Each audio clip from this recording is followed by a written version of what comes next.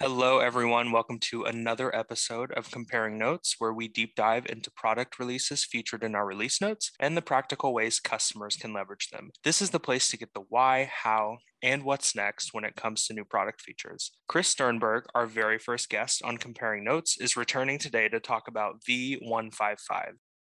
Chris is one of our product managers on the R&D team and is just continuing to kill it here at Logic Monitor. It's nice to have you back on the show, Chris. How have you been? I've been well. Thanks, Zach. I'm glad to be back. I think I've had a birthday since the last time, and I think I mentioned one of my hobbies was cars and motorcycles. So I have added another motorcycle and another car to my growing collection of projects. Well, happy belated birthday. Oh, thank you very much. I want to jump right in and talk about release notes v155. There's a lot to unpack in these release notes, like LMAPM, unbalanced service detection. So could you just give our listeners an overview of what was added? Sure. So for APM, where that is right now is essentially in a limited availability. So all three aspects of LMAPM, which is the tracing and spans, push metrics API, as well as the open metrics data source wizard. Those are all now available in production, but by limited availability, we are still picking and choosing the customers that we want to implement those features with, because they're, a lot of this is very new for us and for some of our customers as well, especially the tracing side of things. And just working with different teams is going to be much more developer focused. And so that limited availability just allows us to work very closely with the customers in the onboarding. If needed, get our Tiger team behind that, who are all have expertise in these areas to help our customers implement these features. And then at the after about Q3, we're going to do the full launch and announcements about these features, make them available to everyone, and include all the marketing materials, pricing, and all that stuff that goes along with it.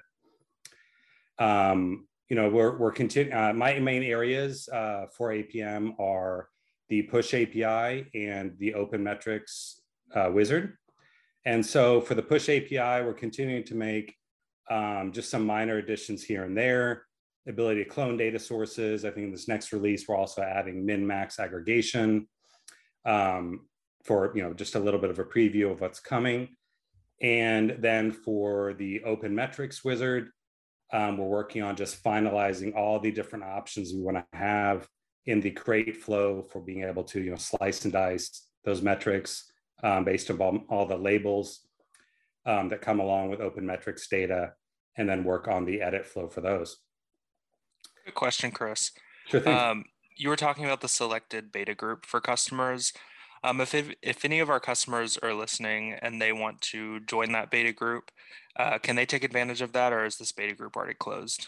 No, it is still open. So any customers that are interested in all or any of the features that are part of APM, you can just reach out to your customer success manager or your account manager, and they will get in touch with the product team and see about getting you onboarded. So we have quite a few customers, a couple dozen at least, that are using one or multiple of the features, but we are wanting to increase that number. So it's definitely not closed yet as far as that limited availability goes. Is still open for anyone that's interested. Okay, great. And I would also like to point out, if any of our listeners want to be a part of this beta group or other beta groups in the future, you can join our customer community, Mission Control. And it's basically a community where we reward our top customers for engaging in discussions, referrals, beta testing, stuff like that. And what I'll do, I'll include the link to the sign up page for Mission Control, as well as the link to the sign up page for the beta group as well for LMAPM. I'll include that in the episode description. What about unbalanced service detection? Could you give our listeners an overview of that? For sure. Yeah. So another area that I'm responsible for is, internally, it's our LM intelligence track, which is really essentially all things AI ops in Logic Monitor. And one of the things that we wanted to add for services is do some anomaly detection or add a little AI ops there that can help our customers, especially on the early warning side of things. And so, currently for services, we have a solution for monitoring groups of nodes with the same functionality. And, as our clients and companies are moving more towards auto-scalable and transient architectures, we want to, continually be able to monitor these services and improve upon our monitoring.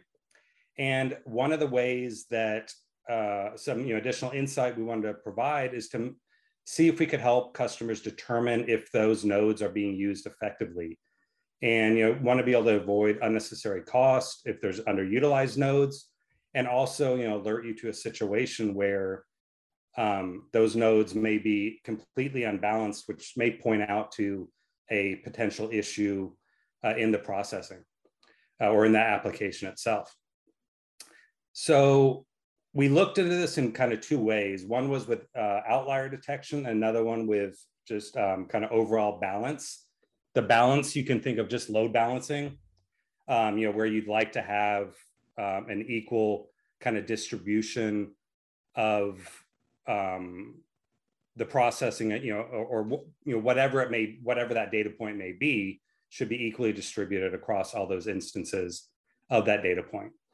And we investigated both of those approaches, and outlier detection really isn't what we were looking for, because you can have, for instance, with say CPU utilization, you could have a number of instances at 10% and a number of them say at 80%.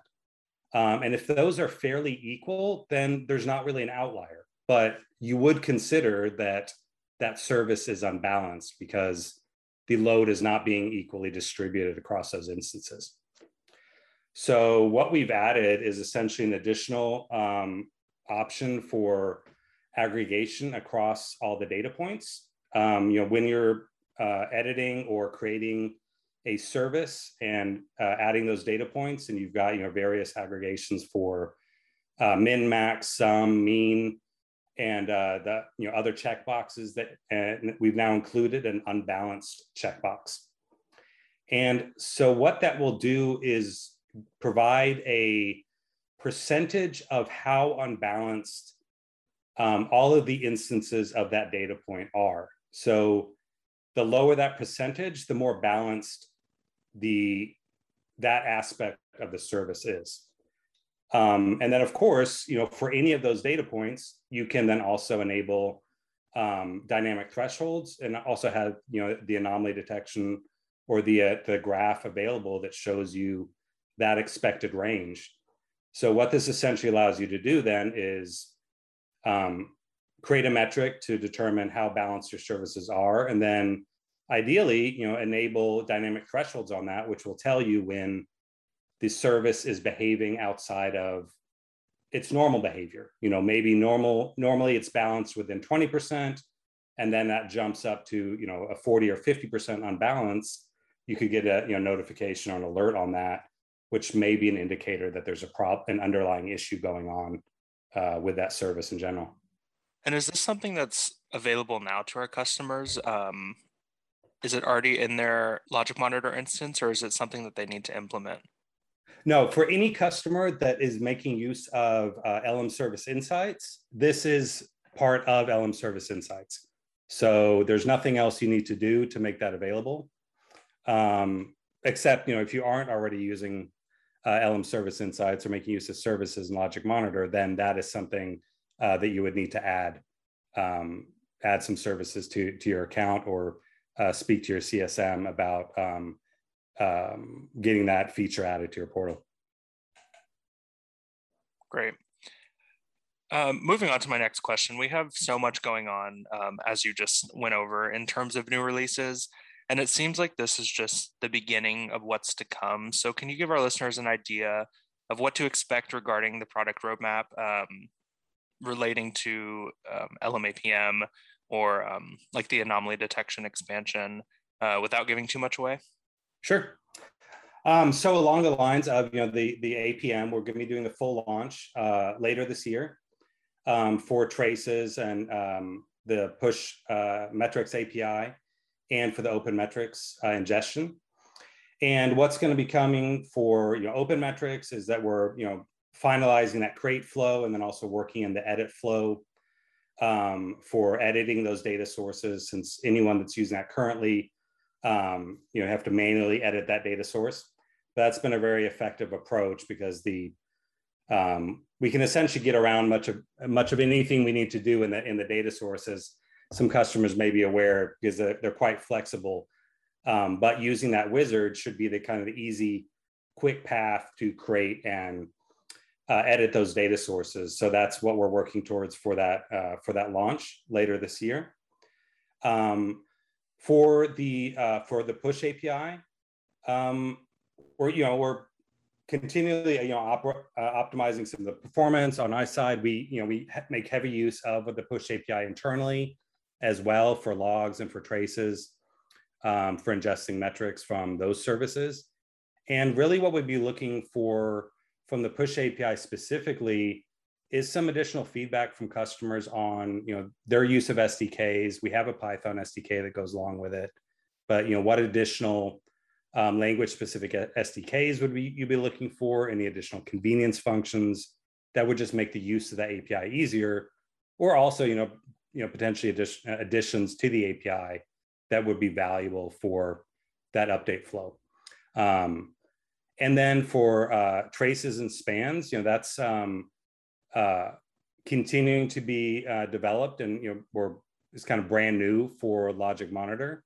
And just like with logs, we've added alerting and are adding additional storage for logs and things like that. And so we're going to be taking a similar approach with tracing, kind of releasing that MVP functionality, get everything up and running, then continue to iterate on the features that are offered for tracing, and then also for the OTel collector, which is new. We'll be looking then to build that out also to ingest metrics and logs in the future.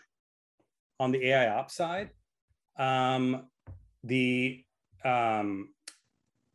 there's kind of two factors underneath that, which is kind of that algorithmic analysis, such as what the unbalanced service detection goes, as well as part of my responsibilities, my goals is to help reduce that troubleshooting time.